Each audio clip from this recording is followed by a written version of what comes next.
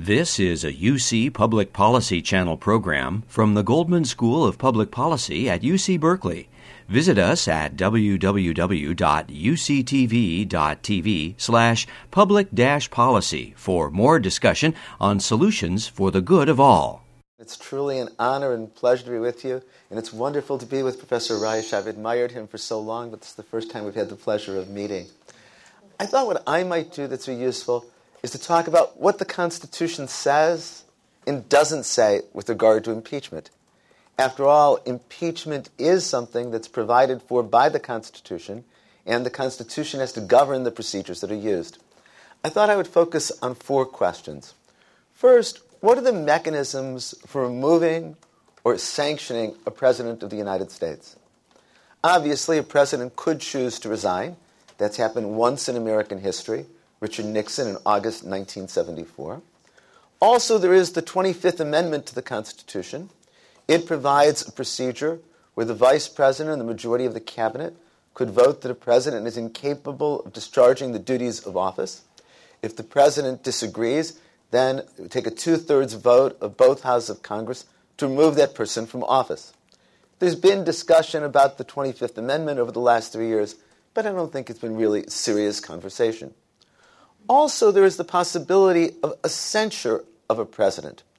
Both houses of Congress, by a majority vote, could choose to censure the President of the United States.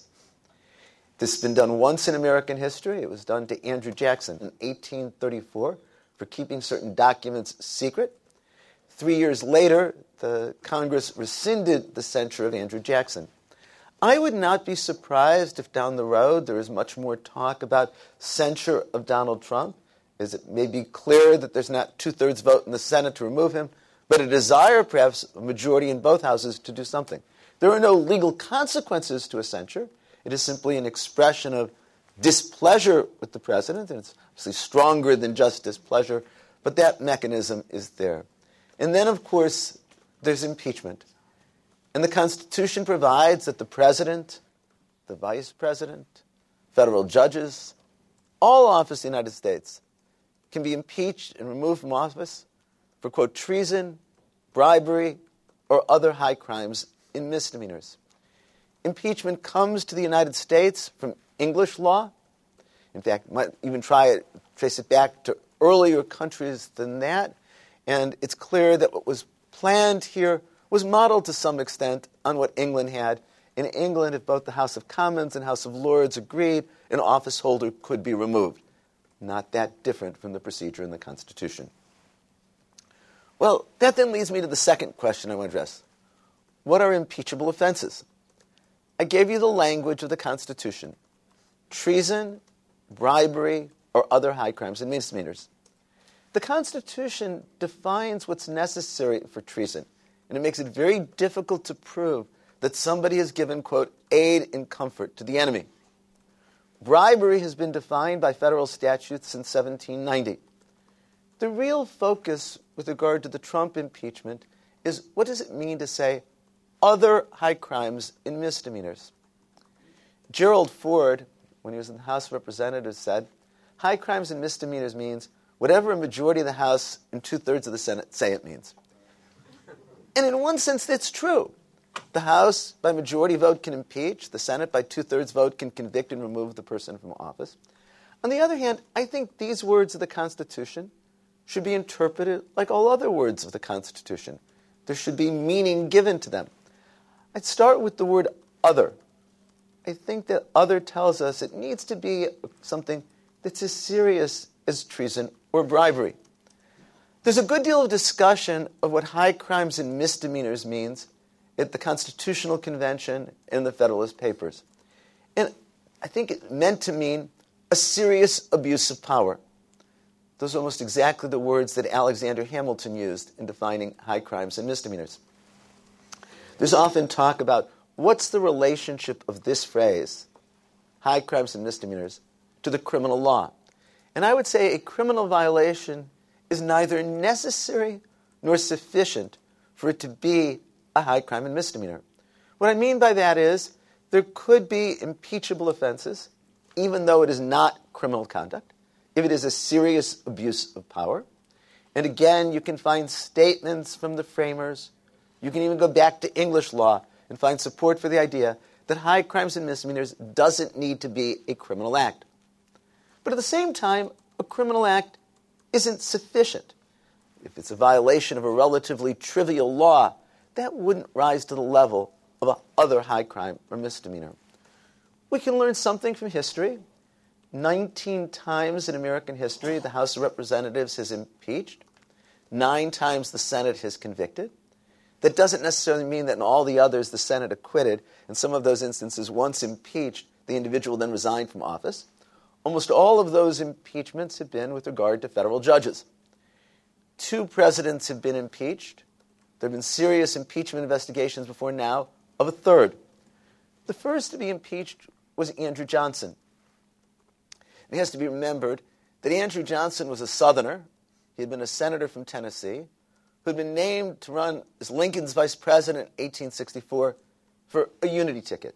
Johnson was singled out because he didn't favor the South seceding from the Union. But he was very much a Southerner in his beliefs and his sensibilities. He strongly opposed Reconstruction. He vetoed the Reconstruction Act. And it was clear that this Southerner presiding over Reconstruction was very much disfavored by Congress. They saw him as trying to undo who had won the Civil War.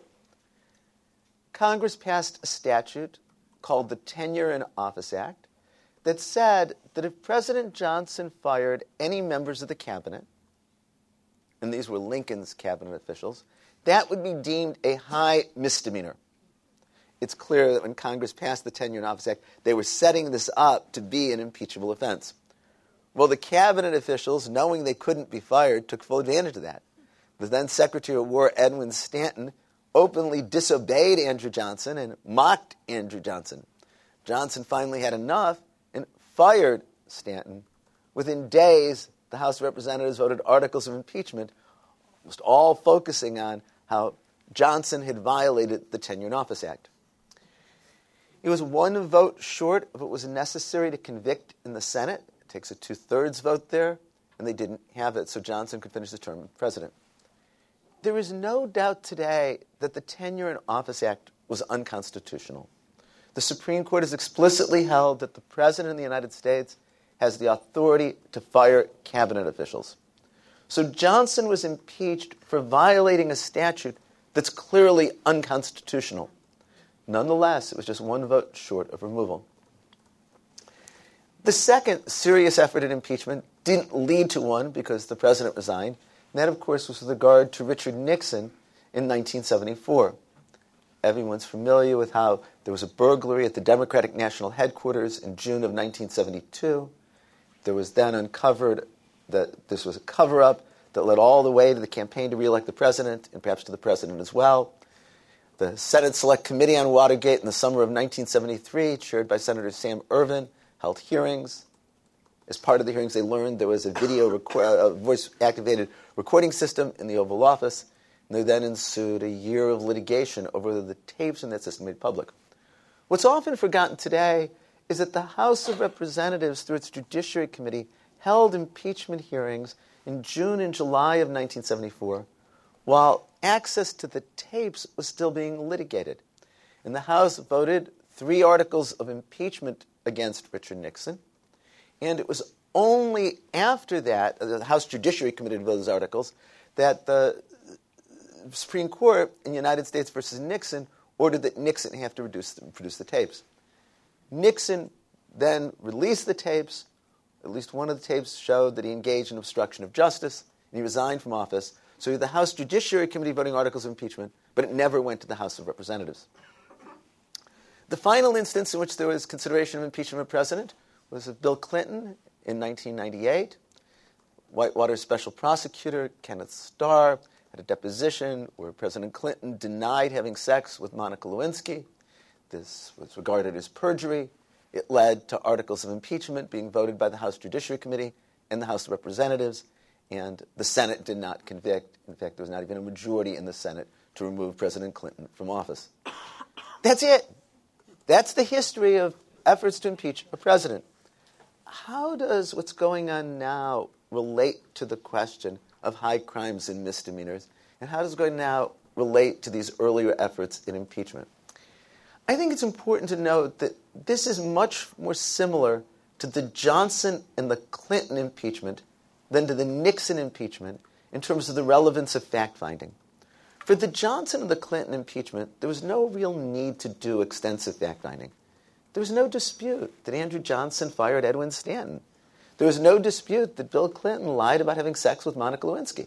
The only question was, should that amount to a high crime or misdemeanor? With regard to Nixon, it was different. With regard to Nixon, there was always the question, what did the president know and when did the president know it? And I don't think until we got the Watergate tapes in August 1974 was that question answered. I think with regard to President Trump's statements with President Zelensky from the Ukraine, there's not really a dispute over what was said. I mean, we all know that President Trump said, I need a favor, though, in the context of the United States was going to give this military aid to the Ukraine. In fact, none other than Mick Mulvaney, the President's Chief of Staff, said, it was a quid pro quo. Get over it. So, though there have been the hearings and there's going to be further hearings with the House Judiciary Committee, I don't think that the fact-finding is going to be nearly as important here as it was with regard to Nixon. I think this is going to be a question of, is this another high crime or misdemeanor? And I think ultimately it's going to come down to, on the one hand, those who say, this is a serious abuse of power. It's the president using the authority of the Oval Office to try to pressure a foreign country to investigate a political rival. And I think his defenders are going to say, this is something presidents do. It doesn't rise to the level of high crime and misdemeanor. And that's what the choice is going to be. Now, there might be other articles of impeachment voted. There's certainly the question of the emoluments clauses, and the president has been violating those since the beginning of taking office. Probably until January 2017, most people thought emoluments were just a skin cream. But Article 1, Section 9 says that a person who holds a position of trust in the federal government can't receive any presents or emoluments from a foreign government, emoluments being benefits. Article 2, Section 1 says that the president cannot receive any emoluments for serving in office other than the salary that's paid for it. I think there's no doubt that the president has been violating these provisions since the day he took office. I'm one of many lawyers who's involved in one of those lawsuits against the president, but they're pending. I don't know that they'll be done by the time President Trump is finished in office, but Congress could decide that's an impeachable offense. There's also the question of whether Congress is going to focus on obstruction of justice with regard to the investigation of Russia's involvement in the 2016 election. Special Prosecutor Robert Mueller was very clear in saying that under Justice Department rules, he could not indict a sitting president. Therefore, he said he would not express an opinion on whether President Trump had committed a criminal act. I personally don't think that therefore follows, but he said it's left to the impeachment process to decide if the president has violated a crime. Congress may decide to pursue that as well. My own sense, and this is from having talked to several representatives and their staff, is that there's real disagreement among members of the House at this stage about whether to focus just on the Ukraine or whether to look at other impeachable offenses as well. Third question I was going to address, what procedures must be followed with regard to impeachment? The Constitution says the House has the sole power to impeach, and it's by majority vote. It says that if the House impeaches, there is then a Senate trial. The Senate trial would be presided over by the Chief Justice of the United States, and in order to remove a president, it takes a two-thirds vote of the Senate. I have now told you everything the Constitution says about the procedures with regard to impeachment. If anyone wants to argue that the Constitution requires other procedures, that's their interpretation, not anything in the Constitution, not anything that any court has ever said. So examples. President Trump and his White House counsel, Pat Cipollone, said that there has to be a resolution by the House authorizing an impeachment inquiry.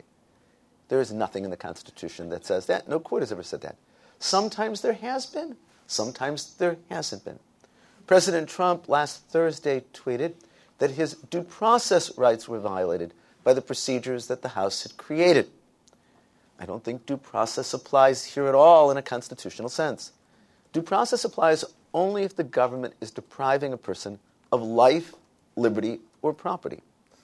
A House inquiry isn't depriving anybody of life, liberty, or property. In fact, the House is much like a grand jury. A grand jury indicts somebody, and then there's a trial. Grand jury proceedings are entirely in secret. Now, I think it's important, for many reasons, to have open hearings before the House Judiciary Committee. I think that they should be fairly constructed, where both sides get the opportunity to call and cross-examine witnesses. But I do not believe that due process applies. President Trump has suggested that he has a right to know who his accuser is, specifically the whistleblower. Nonsense. There is nothing in the Constitution that requires that.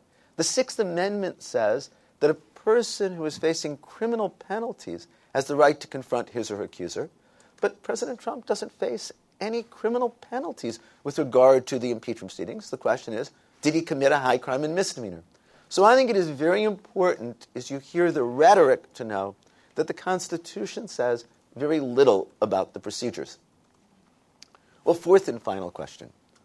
What's the role of the courts in all of this? And this is something, too, that's received a lot of media attention. And the answer is the courts are likely to play no role whatsoever. And this goes to a Supreme Court decision from 1993, Nixon versus the United States. The Nixon in this case was Walter Nixon, a federal district court judge from Mississippi. I'm sure it reflects my age, but I find a delicious irony that the only Supreme Court case in history to ever deal with impeachment still had the title Nixon versus the United States. After Walter Nixon was impeached by the House, the matter went to the Senate for a trial. The Senate formed a committee to hear the evidence against Walter Nixon and then make recommendations to the whole body. Nixon objected. He said the whole Senate should have to sit and try him. He took the case and went all the way to the Supreme Court. And the Supreme Court unanimously ruled against Walter Nixon. The Supreme Court said the challenges to the impeachment and removal process are not matters that the federal courts can hear. The Supreme Court said since the impeachment and removal process is one of the few checks on federal judges with life tenure, the courts should stay out of it entirely. And it's really left to Congress. So, in terms of some of the things I've heard speculation about, what if the House votes articles of impeachment and Mitch McConnell and the Senate say, that's nice, we're not going to hold a trial? I think that's clearly unconstitutional. Just the thing was clearly unconstitutional for them not to hold hearings and a vote on the nomination of Chief Judge Merrick Garland. But unless the court abandons Nixon versus the United States, there's nothing that can happen. Or another thing that really bothered me in the Clinton impeachment proceedings, the Senate trial was done entirely in secret. It was done entirely behind closed doors. The idea that the Senate can deliberate on whether to remove the President of the United States in secret is, to me, very offensive. But any effort to open it up failed, in part because of tradition, in part because the courts aren't involved. Now, if the President is impeached by the House, the President can never be pardoned for the offenses that led to the impeachment. The President can issue a pardon for anyone accused or convicted of federal crime, but there's one exception in the Constitution. Once there's been an impeachment, there can never be a pardon for those offenses. So Bill Clinton can never be pardoned for the offenses for which he was impeached. Had the House Representatives as a whole voted articles of impeachment against Richard Nixon, Gerald Ford couldn't have pardoned him. And the Constitution also sets up two separate questions. Should the person be removed from office? And second, should the person be disqualified from holding future office? Those are not the same question. Through most of history, when a person has been removed, they've also been disqualified. But I could imagine, given the timing, the Senate could conceivably have to consider independently, should the president be removed? Should the Senate then also disqualify the president from being able to run again in 2020?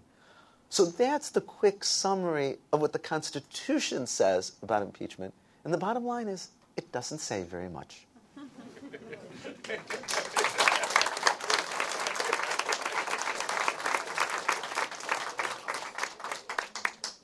Well, first of all, Erwin, it is a pleasure to have a chance to talk with you. I'm sorry it's taken a while, and we have to have a discussion in such a public place, but I'm glad we at least have an opportunity. Let me also thank Social Science Matrix for putting this together. I have all sorts of questions for the Dean, and this is not the right time to ask, but I want to just put a flag down on one thing you said, and that has to do with the Constitution and the role of the Supreme Court in governing any aspect of that Senate procedure, particularly with regard to the presiding officer, who is the Chief Justice under the Constitution of the Supreme Court. You said that Mitch McConnell could basically do whatever he wanted, but since the Constitution actually says the presiding officer of the impeachment in the Senate is going to be the Supreme Court Chief Justice, it would seem to me that Chief Justice of the Supreme Court would have some say over what Mitch McConnell does. I want to just reserve that. All right. Let me just first of all confess that I have some personal relationship to this question of impeachment. Not that I was ever impeached, but the first job I ever had in the federal government came 1.5 weeks after Richard Nixon resigned. And I took a job with a fellow named Robert Bork. Robert Bork was, at that time, Solicitor General of the United States. I was an assistant to the Solicitor General. Robert Bork, as some of you may remember, some of you who are old enough to remember, had presided, in a way, over the so-called Saturday Night Massacre. He, alone, among the top officials of the Justice Department, did not make any kind of a promise to the Senate that he would not or disobey Richard Nixon, the president, with regard to firing Archibald Cox, the special prosecutor. And so he was not the most popular person in the world when I joined. I think I was maybe the only applicant for that job. But it was a time in which everybody was talking about the details of impeachment. Everybody was talking about Richard Nixon, the threat that Richard Nixon had posed to our democracy.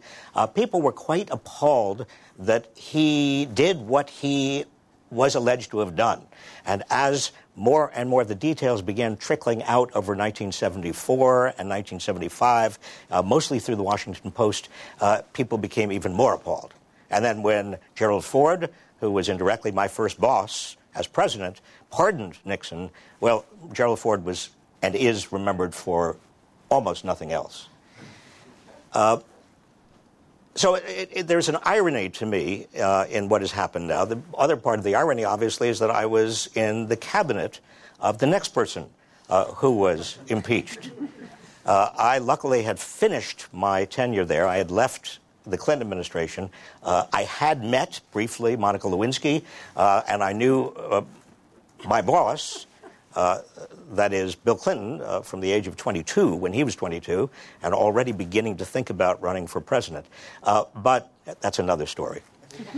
Let me just say a couple of things. I want to emphasize a point that the Dean ended with, and that is that the Constitution doesn't say much. And therefore, this is all about politics and power. So as much as we would like to find answers in the Constitution, they really are not there. We've got to find answers in politics and in power. It seems to me almost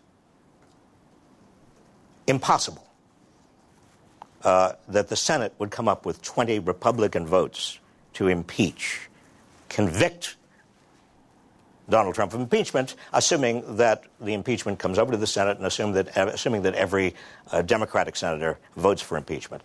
I tell you why it's almost impossible. It's almost impossible because we have a very different system of politics, a very different allocation of power than we had during Richard Nixon's tenure, certainly during Bill Clinton. It began to shift a little bit in the 1990s, and I'll get to that. If I don't get it to now, I'll get it to you in your questions.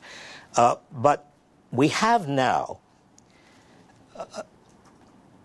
at least 38%, if not 40% of Americans who are entranced in a counter-narrative about what is happening.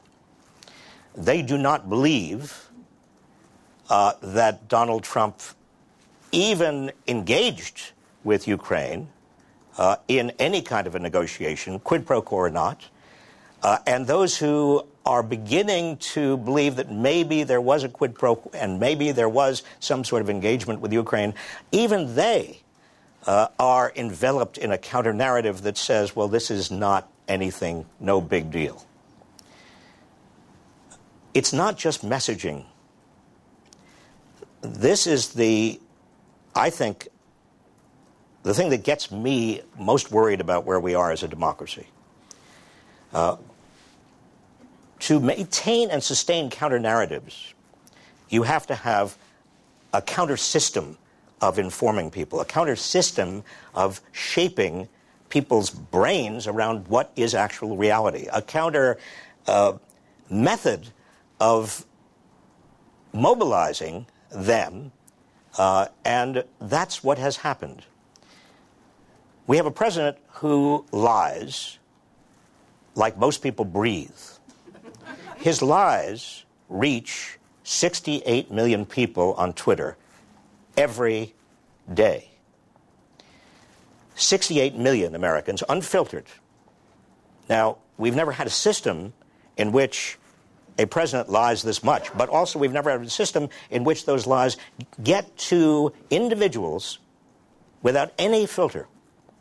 We used to have, in fact, the Constitution and the First Amendment guarantees freedom of the press. Why do we take the press so seriously? Why did the framers of the Constitution take the press so seriously? Because the process of democracy, it was thought, it was assumed, even in the 18th century, needed intermediaries, needed publishers and journalists who were translating for the public what was happening. Now, they weren't always great. We had yellow journalists, certainly in the 19th century.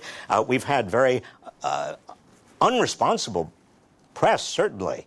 But at least the notion was there was a fourth estate, that there was a separate, in effect, branch of government that had the mediating, hence the word media, intermediating role. And now, with 68 million people getting direct lies from a president. And we also have Facebook. Now, Facebook is interesting because Facebook, about 60% of Americans say that they get their news every day from Facebook. Now, that also is not a journal. That is not a newspaper. That is not any kind of a media. There is no filtering that goes on there. And then, thirdly, we have, obviously, Fox News. But just to give you some sense of numbers here, Fox News reaches about 3 million people, on average, a night. The New York Times has a subscription of maybe there are 4.5 million subscribers to the New York Times when I last looked. Now, 3 million Fox News viewers, 4.5 million subscribers to the New York Times sounds like large numbers. But remember what I said a moment ago. 68 million people are getting directly lies from the president, and 60% of Americans, you do the math, are getting non-intermediated, so-called quote-unquote news on Facebook. So the problem is not really Fox News. The problem is lack of intermediation combined with a president who will say anything. Which gets me to my next point. Everybody here, I think, and certainly in the Berkeley bubble, and probably in the California bubble, and maybe throughout, if you did a brain scan of the United States, you'd find that most people would agree with what I'm about to say. Democracy is about means. It's not about ends. Our Constitution and our constitutional system and our rule of law is all about how you resolve disputes, how you decide as a country on what you're going to do, not on what you are going to do. Disputes about ends are left to the process. That's why we have law schools and law school deans. That's why we have lawyers. That's why we have a constitutional process and a Supreme Court. That's why process is so intrinsic to democracy. We have, however, now a president who does not fundamentally understand what I just said. I might as well have been speaking a different language if he were here. He doesn't understand the difference between means and ends. For him, everything is an end, and any means are appropriate to reach that end. And it doesn't matter what.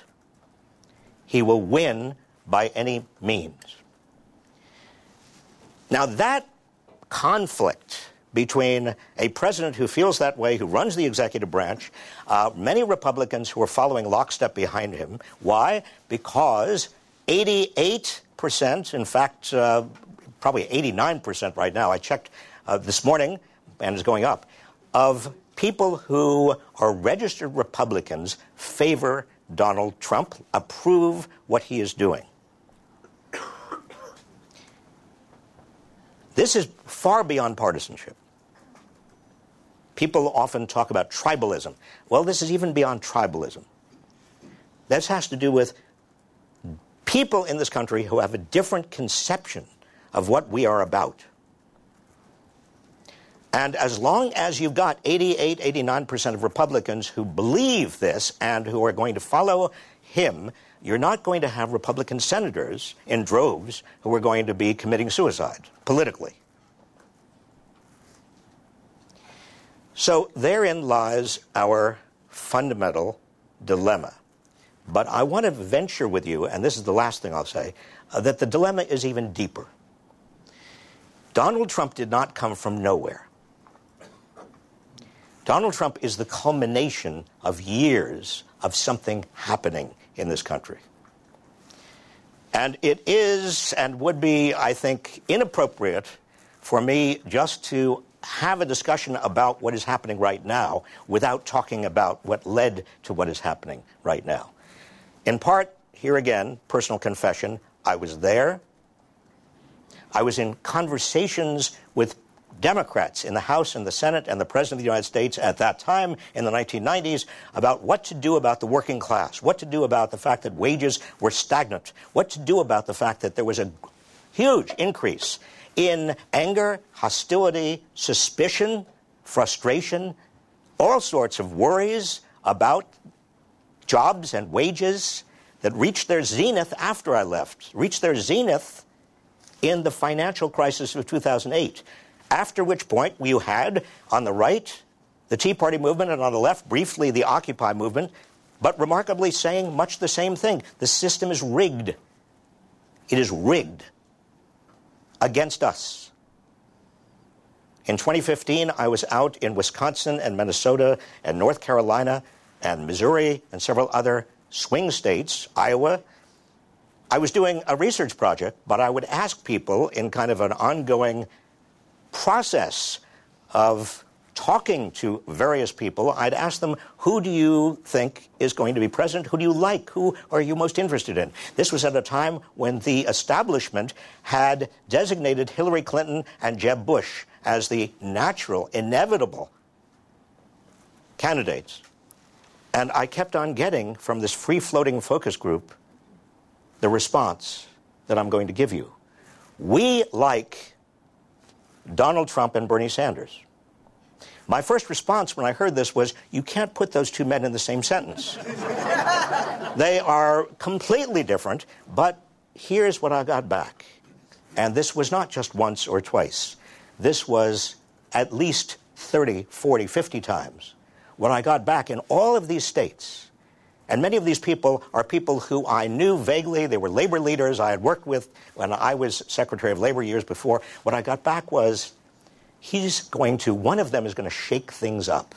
He's going to end the rigging because the system is not working for us. We no longer believe in it. I want to suggest to you that where we are today, the dilemmas, the anxieties that many of us feel in this room are a product, in part, of what has come over the last 30, 40 years, the failure of our political system, including Democrats, to respond effectively to the frustrations, anxieties, and eventually hopelessness of a large number of people in this country. So on that upbeat note, I will end. Thank you.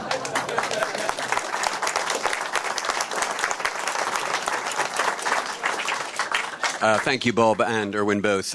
Let's open it up to questions, observations. I'll take about 3 or 4, as I've mentioned. Please try to be as concise as you can so that we can maximize the flow of questions. And then I'll turn back to the 2 speakers. Sir.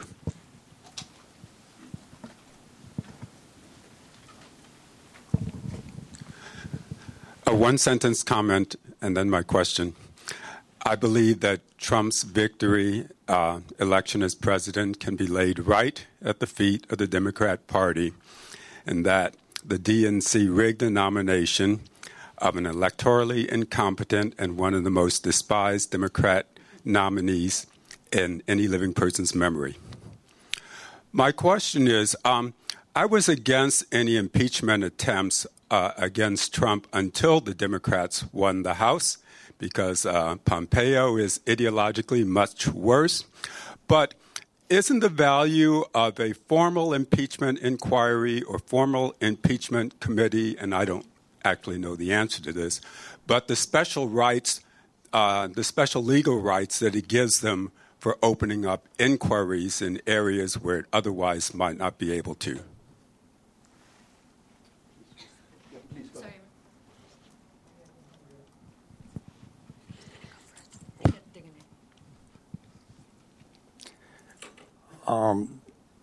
I guess 2 comments. Would we be more resistant to the politics of identity and personal destruction if we had a parliamentary democracy?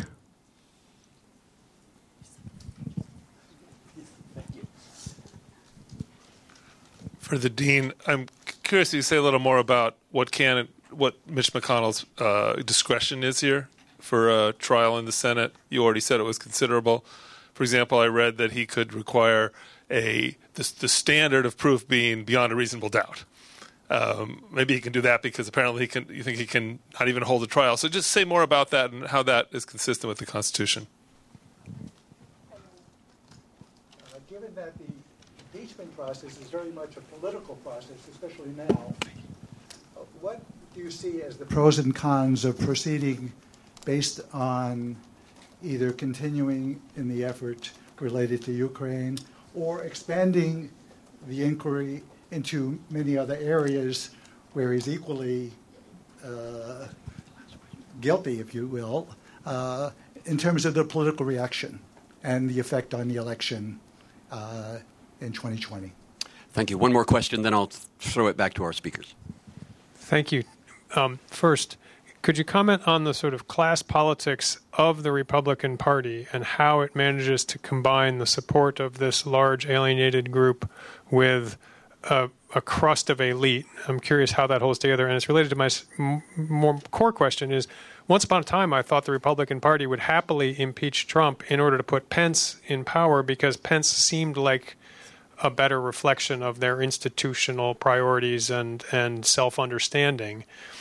Now it seems like that's an impossibility, and I'm left wondering, are they clinging to Trump because they literally have nothing else to hold on to politically? Like their entire brand has been basically rendered meaningless and obsolete except for him, so they have nothing else to hang on to.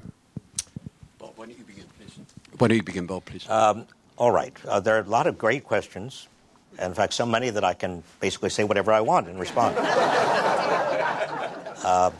But first of all, with regard to the Republicans right now, I think it's fair to say that Donald Trump is the ideal person to do 2 things for the Republicans: to maintain the Republican oligarchical support, that is, Wall Street, large corporations, and at the same time take advantage of the anger and anxiety of common people. How does Trump do this? Well, because Trump is a Trojan horse. Trump is speaking like a populist for the working class, and he has a style of speaking that sounds like he is a populist, and he goes to fights, and he acts tough, and he swears, And he does things occasionally. I mean, his trade war does respond to some of those anxieties. But at the same time, he gives Wall Street and corporate America exactly what they want. This gigantic tax cut, the $2 trillion that never paid for itself. It was just everybody knew it was going to be another example of trickle-down economics. And something that is not getting nearly enough attention, and that is the regulatory rollbacks that also have generated huge profits for certain industries, especially Wall Street and also oil and gas, and we could go to some of the other industries. So you couldn't invent a person who would be the ideal, better Republican. Does that mean all Republicans are going to support him? Well, in the Senate, they are going to cling to him like a lifeline because he has given them a meaning and a coalition that they could never otherwise have got. Now, having said that, let me also say that the impeachment proceedings, I feared, as you also did, that the impeachment proceedings would play into the counter-narrative story of this poor beleaguered president who is being hounded by the deep state and Democrats and elites and Berkeley professors and everybody else. And they've formed this is what they do. This is what Nancy Pelosi, the liberal limousine from San Francisco, this is just the culmination of exactly what they do. I was worried about that. But I came to the conclusion that the Democrats had no choice. That otherwise it would have been Donald Trump and the Republicans thumbing their nose at the Constitution, at our entire legal system in so brazen a way that they had to go forward. Now, having reached that conclusion, I was still nervous, obviously, but Nancy Pelosi, I think, and Adam Schiff have handled it exactly right in tone. They've maintained a dignity. Nancy Pelosi also bent over backwards in terms of providing procedural, whatever the Republicans wanted in terms of process. I think that at the margin, and we're talking about the margin politically, independents. We're not talking about Trump followers. We're talking about, when it comes to it, what are the independents going to do? I think that if this is handled correctly, even though no actual conviction of impeachment is going to occur, it will help the Democrats in 2020. Because at the margin, there will be more people who come around and say, well, this guy has no business being president, and he's dangerous. My question about the special legal powers of the formal inquiry or committee. I was just listening to Professor Reich. My grandmother really did use the expression "from your lips to God's ears." Let me respond to a few of the questions. First, both somebody in the audience, Professor Reich, asked about Mitch McConnell. Let me be clear. The Constitution says if there's an impeachment in the House, there is a trial in the Senate to be presided over by the Chief Justice of the United States. And so when Bill Clinton was impeached by the House, there was a trial. It was presided over by Chief Justice William Rehnquist. He later remarked he did very little and did it very well. I was hypothesizing, what if Mitch McConnell says, that's nice, but I'm not convening a trial. Just like he said with regard to the nomination of Chief Judge Merrick Garland, I'm not going to hold hearings. No other time in American history had the Senate said no hearings, no vote. And unfortunately, unless the Supreme Court reconsiders its decision in Nixon versus the United States, I'm not sure there is a remedy. Somebody suggested, what if Mitch McConnell says, proof beyond a reasonable doubt? Now, in reality, each senator will decide for himself or herself whether or not it meets high crimes and misdemeanors. But I don't know of any way around that if the Supreme Court adheres to. It's entirely up to Congress with regard to the procedures. A second thing, this goes to your question. Many believe that a value of the impeachment process is we'll give more weight in the courts to subpoenas that are issued. There are so many cases now being litigated about various subpoenas. If you look at the law in this area, it's very much on the side of Congress.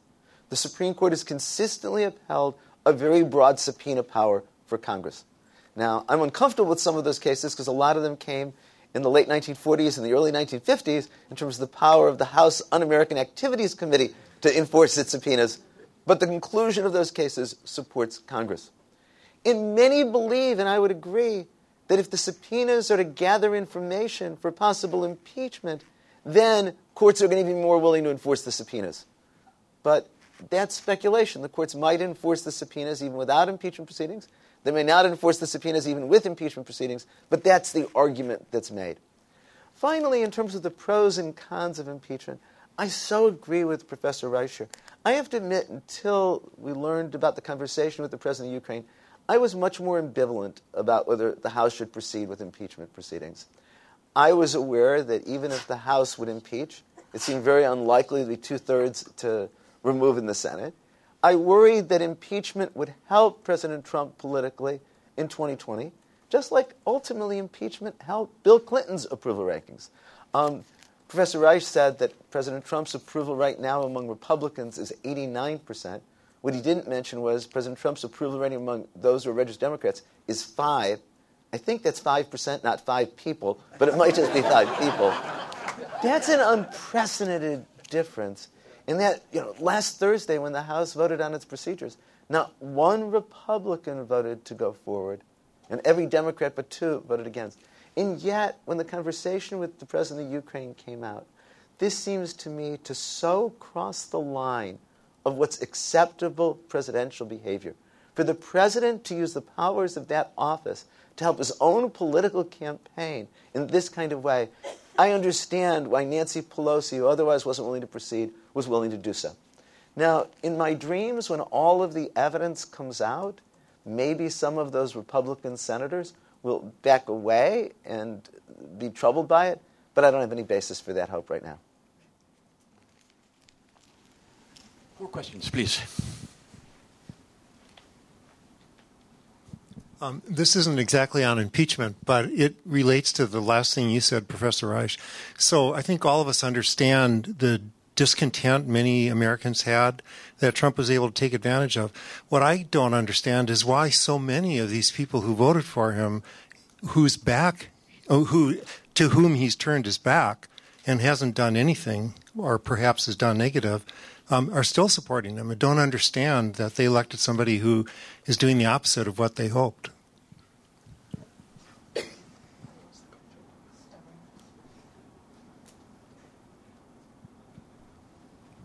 My question is kind of related to what his question is, that do you have any sense of whether the people who supported him back in 2016 have changed somewhat, seeing what he's actually doing, or are they still believing he's the one who's going to shake up the system to make life better for them?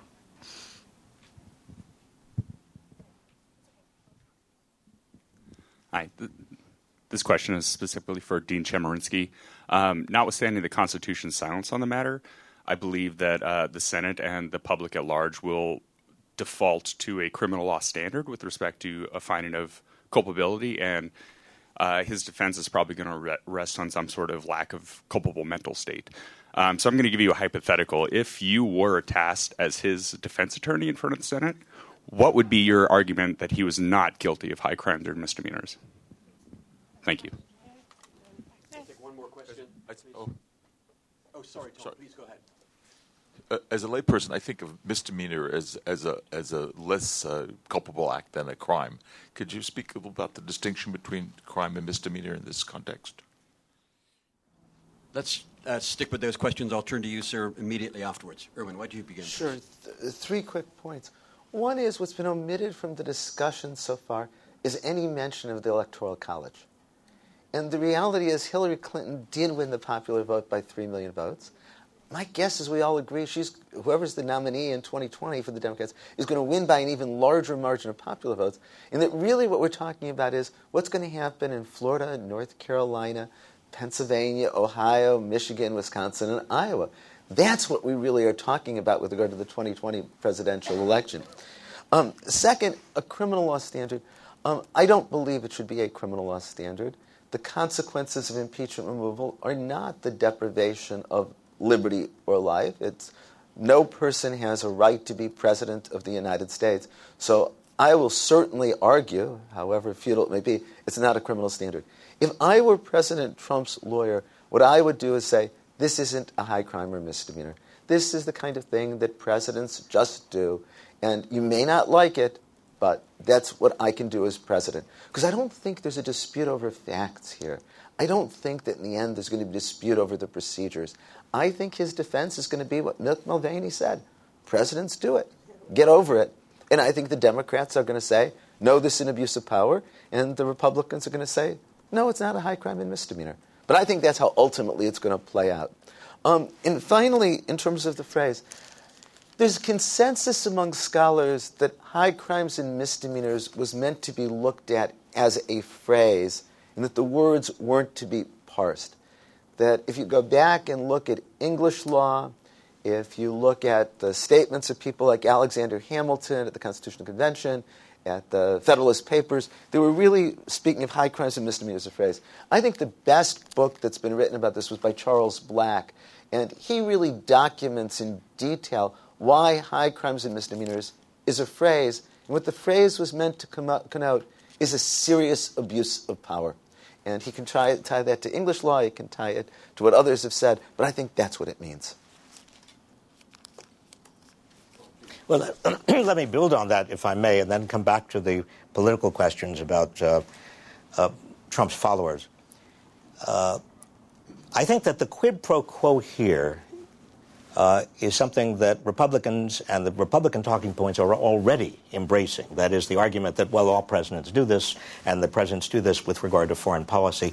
The big difference, obviously, and what Democrats ought to be saying as clearly and as loudly and in a unified way as possible is, but the quid pro quo here was about the personal benefits that accrue to a president, not a quid pro quo about the United States.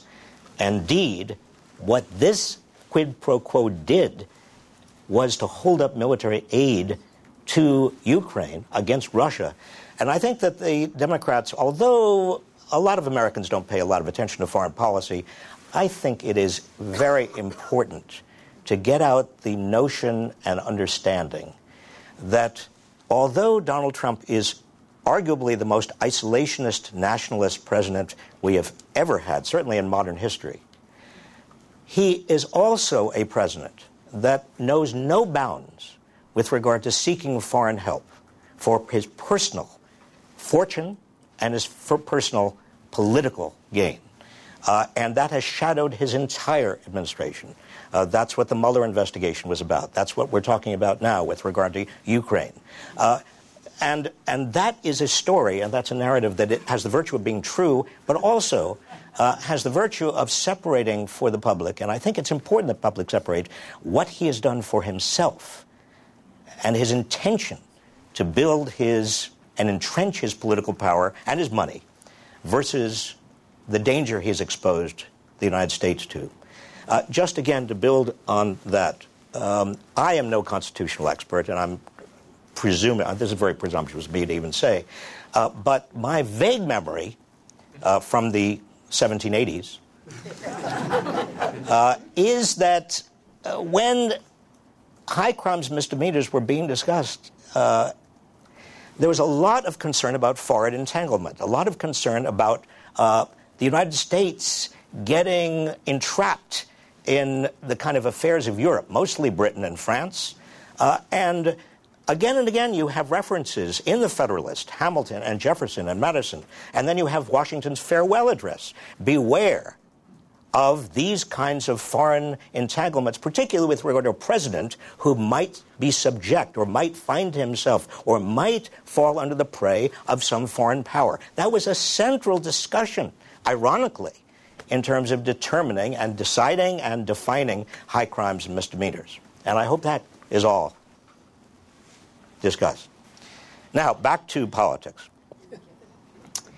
The question was, well, how can a lot of these Midwest, and again, it is Pennsylvania and Wisconsin and Minnesota and Ohio and Iowa and Florida, and North Carolina, how can these working class, mostly working class people, mostly working class whites, how can they fall for Donald Trump? because he's done so little for them. In fact, if anything, he's made them worse off in narrow economic terms. I will tell you what I have learned, both from my free-floating focus groups, but also from others. Arlie Hochschild, who was on this faculty, emeritus, now sociologist, wrote a wonderful book called Strangers in Their Own Land. If you haven't read it, I do recommend it to you, because she found just exactly what I found, but and found it in a more eloquent set of contributions from individuals in Louisiana, Trump supporters. Again and again, what I heard and what she heard has to do with respect. It's not just economics. What many of these people feel is that Trump at least understands them, responds to them, respects them, speaks their language. He doesn't speak the language of the elites. And that is very, very important to keep in mind. The Democratic Party, in my experience and in my view, did not just lose working class whites. The Democratic Party lost the working class. And it didn't do it suddenly. It did it over a period of 25 or 30 years. And it didn't do it necessarily intentionally. It did it because the Democrats became fixated on the suburban swing voters, the soccer moms, the people who were upper middle class. Beginning in the 1980s, Tony Coelho, the head of the Democratic Campaign Committee for the Democrats in the House, decided that the Democrats should begin to drink at the same trough as the Republicans in terms of big business and Wall Street. And you see a tremendous shift in the Democratic Party from concerns about the working class to concerns about, again, upper middle class and even the wealthy. Unions used to be the ground troops of the Democratic Party. Now here you're going to hear this. You are hearing this from somebody who was Secretary of Labor. And I can tell you again and again, in 1993, 4, 5, 6, and then on up, because I continue to be in touch with union leaders and rank and file, people felt the Democratic Party was not paying attention or was taking them for granted. Every time they wanted labor law reform, Bill Clinton said no. Barack Obama said no. Labor law reform would have made it easier to form unions and increase the penalties on companies that basically violated the labor laws. But neither Obama nor Clinton, even when Democrats had majorities in the House and the Senate, did anything to help organize labor. So when I speak to union groups, and I do even now, I tell you at least 30, if not 40% of the people I speak to are Trump supporters. I rest my case. And the Democrats alienated younger generation blacks, particularly the Clintons, and even Obama disappointed them. So you had a question, I believe. Yeah, I was actually hoping to hear more about what the ideal defense would be or will be, because that's one of the open questions we don't know. We know what's going to happen with the politics and power, which is the senators can't, it's suicide to vote against Trump. But the question is, if there is a trial on the floor of the Senate or in this counter-narrative machine that will be spinning up, what will make the voters comfortable with that outcome, what will make the senators comfortable with that outcome.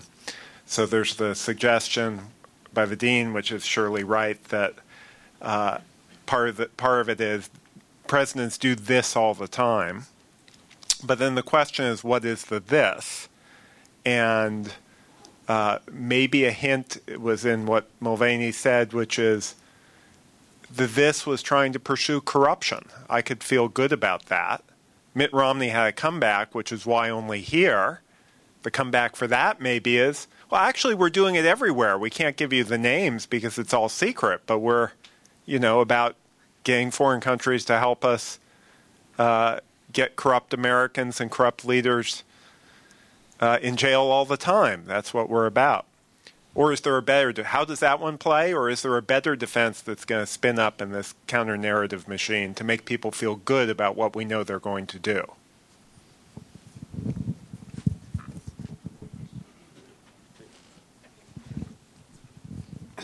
I'd just like to ask a little bit about the notion that the white working class feels disrespected and the language Trump uses about minority communities, immigrants, and it seems to me that that's speaking about something other than disrespect, and that people are responding to that. And maybe have you comment on that, please.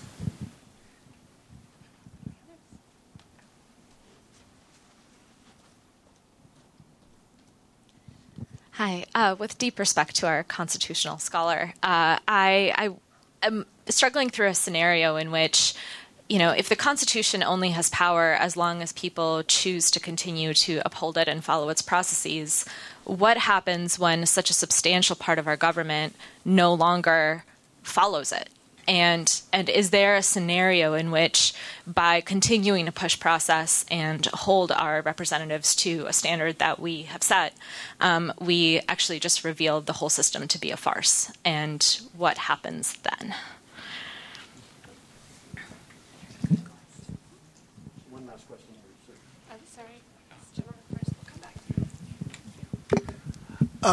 I was wondering on the political issue in the working class of another aspect that hasn't, I think, been mentioned, which is the focus, which I'm not going to contest on the merits of a lot of Democrats on what might be called women's issues and women's rights. And it strikes me that, in a way, it's kind of politically ill-timed because so many of the people who feel disrespected and are white working class men who I think may get the vibration that the Democratic Party is sort of aligned with their fate rather than trying to help it by virtue of this. I just think as a political matter, I wonder if Professor Reich has any thoughts about that.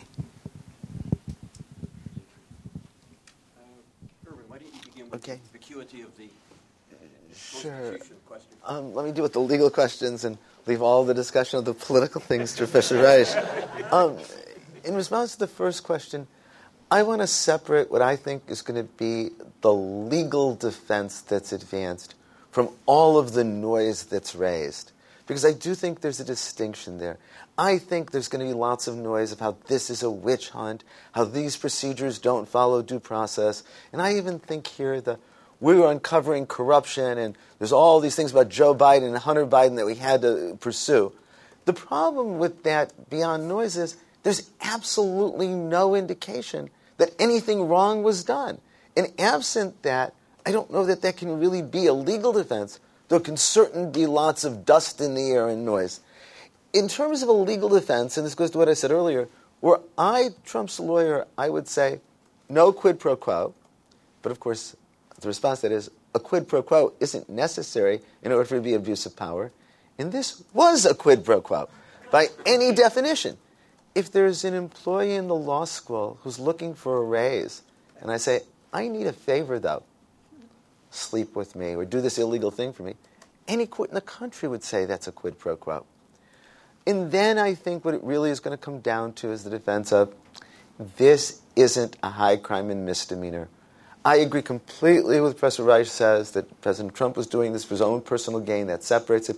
But I think the rhetoric is going to be this isn't a basis for impeachment. And that's why I think every Republican voted against it the previous week.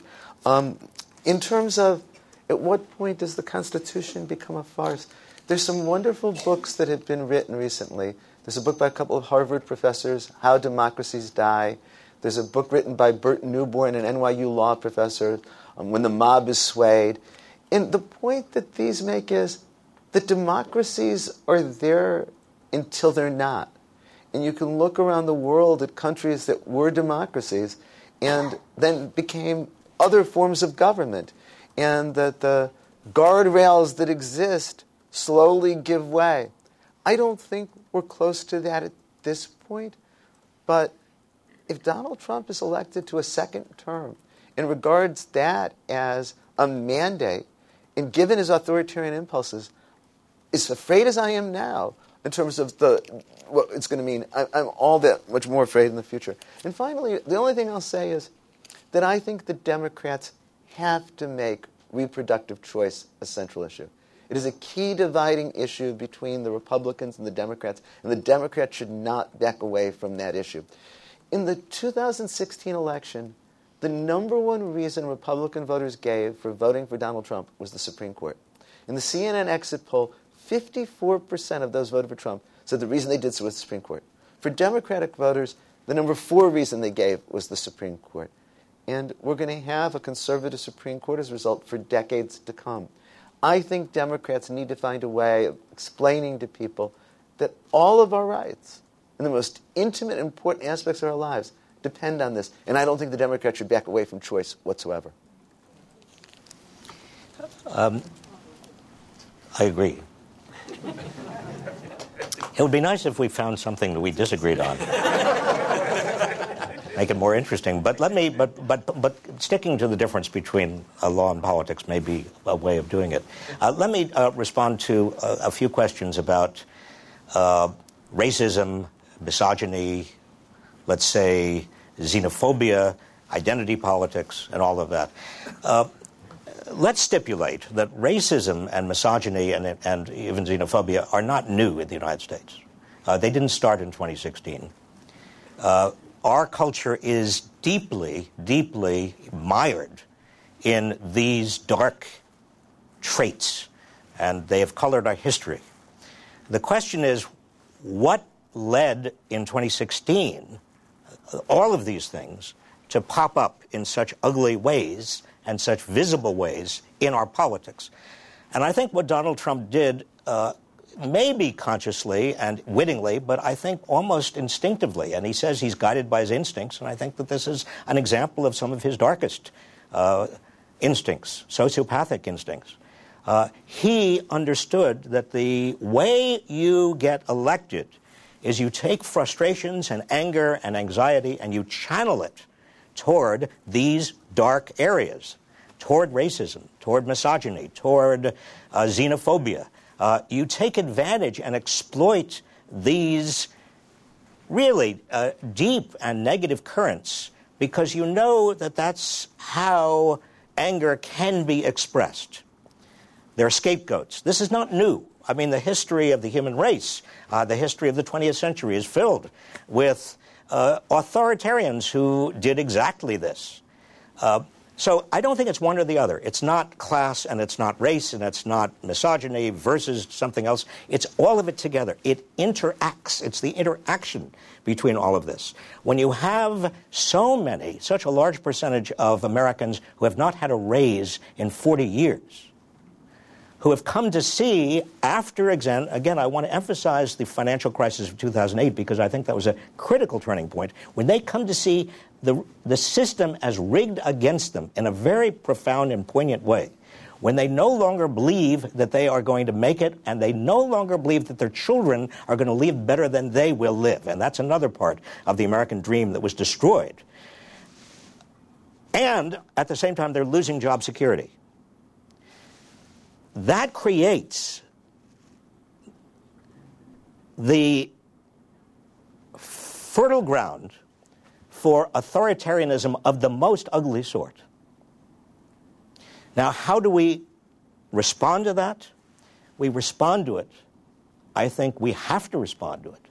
And here I'm stepping out of role, but since we're all friends, I think we have to hope that the Democrats, and it is Democrats, we're not going to have a third party, at least this time around, respond to it with a very powerful, progressive message and not get caught up in this silliness over centrist versus left versus right, because today it's not right versus left. The real division in American politics, if you followed my argument, is no longer right versus left. It's democracy versus oligarchy.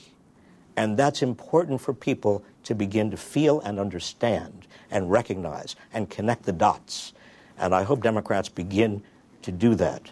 And my final hope is that years from now, we all get together, please God, and we look back on the Trump years and we say, you know, we needed that. We needed a wake-up call. We were becoming too complacent. We didn't understand what we needed to do. We allowed wealth and income to get so lopsided in this country and power to take over our government, power that was derived exactly from wealth. And we forgot that we were all together. We forgot about the Constitution. We forgot about the common good. We needed Donald Trump. Thank God he's gone.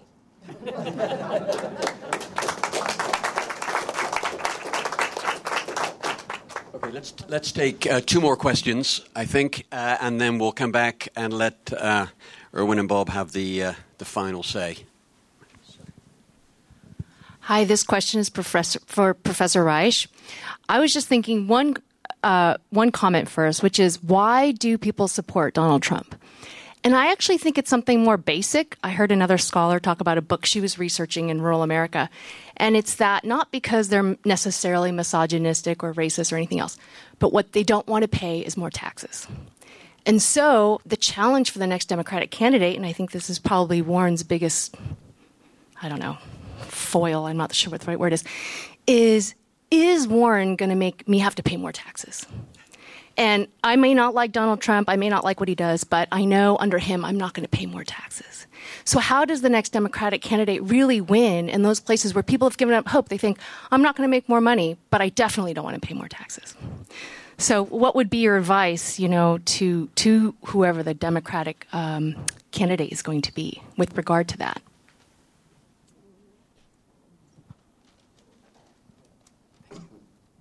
Professor Reich, you mentioned before, I think it was Tony Coelho, under his stewardship, the orientation of the Democratic Party changed towards the suburbs. And I wanted to know how, you obviously know intimately the workings of the Democratic Party. Was it at the same time, concurrently with that the funding of the Democratic Party was, in a large part, I believe, provided by hedge fund managers and other very wealthy individuals? And how did that correlate with that change of the nature of the Democratic Party? And how do you see it playing out in the midterm future? The funding of the Democratic Party by these very defined corporate interests. One last question by anyone before it going, ma'am.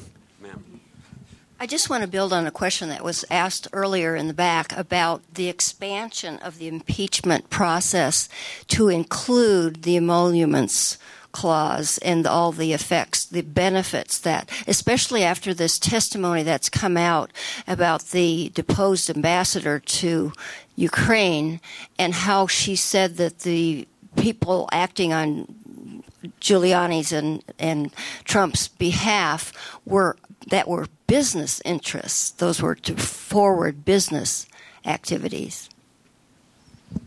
Erwin, would you like to begin there at least? Thank you. Sure. To me, one thing that we haven't said are the words rule of law.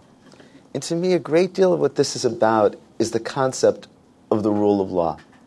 And core to the rule of law is that no one, not even the president, is above the law. And I think it's so important that as the impeachment proceedings go on, the Democrats have a clear but simple message that this is about the rule of law. There is a federal law that makes it a crime to solicit or receive foreign benefits with regard to an election campaign. Isn't that something that President Trump violated with regard to the conversation of the president of the Ukraine? Isn't it a clear abuse of power for the president to say, before you get your foreign aid, I, quote, need a favor, though, and it is dig up dirt on my political rival? Isn't that inconsistent with the rule of law?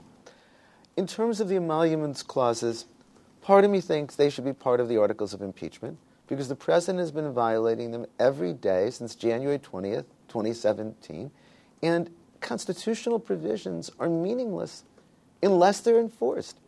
Wasn't it just about 2 weeks ago that President Trump referred to, quote, the phony emoluments clauses at a cabinet meeting? They're not phony. They're in Article 1, Section 9, and Article 2, Section 1 of the Constitution. And again, It's about the rule of law, that the president has to follow these provisions of the Constitution. They're not new. They've been there since 1787. But I also understand that the Democrats' impulse may be to keep this as simple as possible and focus on the Ukraine rather than add in the emoluments clause or obstruction of justice. And that, I think, is a political calculation that can go either way. But I hope that the central message that the Democrats are going to get out is, look at all the ways that President Trump has put himself outside of the law. And that's not acceptable in a constitutional democracy. Well, it's interesting, Erwin, when you say rule of law, I superimpose on what you've said these conversations I've had and what I've read and Arlie Hochschild's conversations with so many of these disaffected people who think that the system is rigged. And I think about Anatole France's great quote, talking about the marvelous equality of the law, punishing rich and poor alike for sleeping under bridges and stealing loaves of bread. I don't know that the rule of law is as powerful an argument any longer when so many people feel like the game is rigged, which gets to these two political questions. One on taxes. It's undoubtedly true that if your income has stagnated for years, you've not had a raise adjusted for inflation, you don't want to face a higher tax. In fact, the tax revolts that swept across this country beginning in the late 1970s really started when middle-class incomes, working-class incomes started flatlining. But how, to go back to Oliver Wendell Holmes Jr., paying taxes is the sign of a civilized society. You can't do what you need to do collectively, whether it's infrastructure or schools, or 1 out of 5 of our children is in poverty in this country. How can you possibly, the richest country in the world, turn your back on all of that? Homelessness. So the question is not so much taxes, it's who's going to pay. Just before I came over here, I was doing a segment on MSNBC with a billionaire who was complaining that Elizabeth Warren and Bernie Sanders' wealth tax was unfair. I said, why is it unfair? Well, it's unfair because I worked for my $1 billion. I said, well, wait a minute. You worked for it, but can you get by on $1 billion instead of $4 billion? Is that possible? No, it's a matter of principle. I worked for it. It's mine, and I don't want government to telling me, well, this is exactly the same conversation we've been having since the progressive income tax was first instituted at the start of the 20th century. Either we believe in the idea of progressive taxes or we don't. Right now, when we have so much wealth at the top, when the top 0.1% has over 20% of the nation's wealth. The bottom 90% has 25% of the nation's wealth. We're coming very close to the point where the top 0.1% has as much wealth as the bottom 90%. And the bottom half of this country has 1.3% of the nation's wealth. I mean, we haven't seen anything like this since the Gilded Age. To ask Warren Buffett, and let me use Warren Buffett because he symbolizes the kind of, well, I should be supporting America. Warren Buffett last year earned something like, or not earned, Warren Buffett, he has a net worth of $60 billion. Last year, his $60 billion created, just sitting there doing nothing except collecting money, created another $3 billion. Warren Buffett did not earn that $3 billion. His money earned the $3 billion. But now, at the end of the year, he had $63 billion. A tax, even the so-called Buffett tax, which we Democrats got very excited about a few years ago. Everybody has to pay at least 30%. Warren Buffett, in 2017, I don't know anything since then, Warren Buffett actually cashed in only about $10 million of his stocks, which means under the Buffett rule, he'd be paying $3 million in taxes on $3 billion of increase in terms of his fortune. You have to have a wealth tax. Given all of that, given what we have to do as a country, we have to have a wealth tax.